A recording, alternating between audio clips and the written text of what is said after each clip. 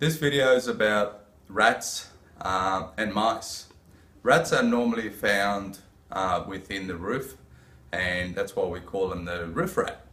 Now, rats generally are happy where there's food source. So if there's food source around the outside of the home, the rats will be happy to live outside and feed on any other organic matter or pet food that's left outside after feeding the dog or a cat.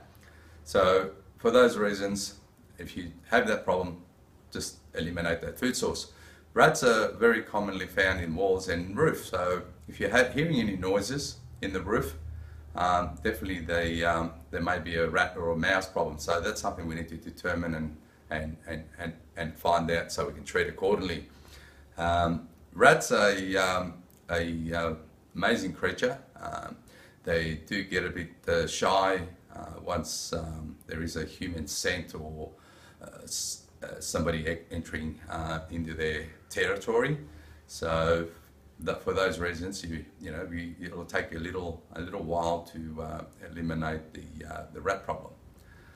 So if you're hearing any noises, give us a call and we can assist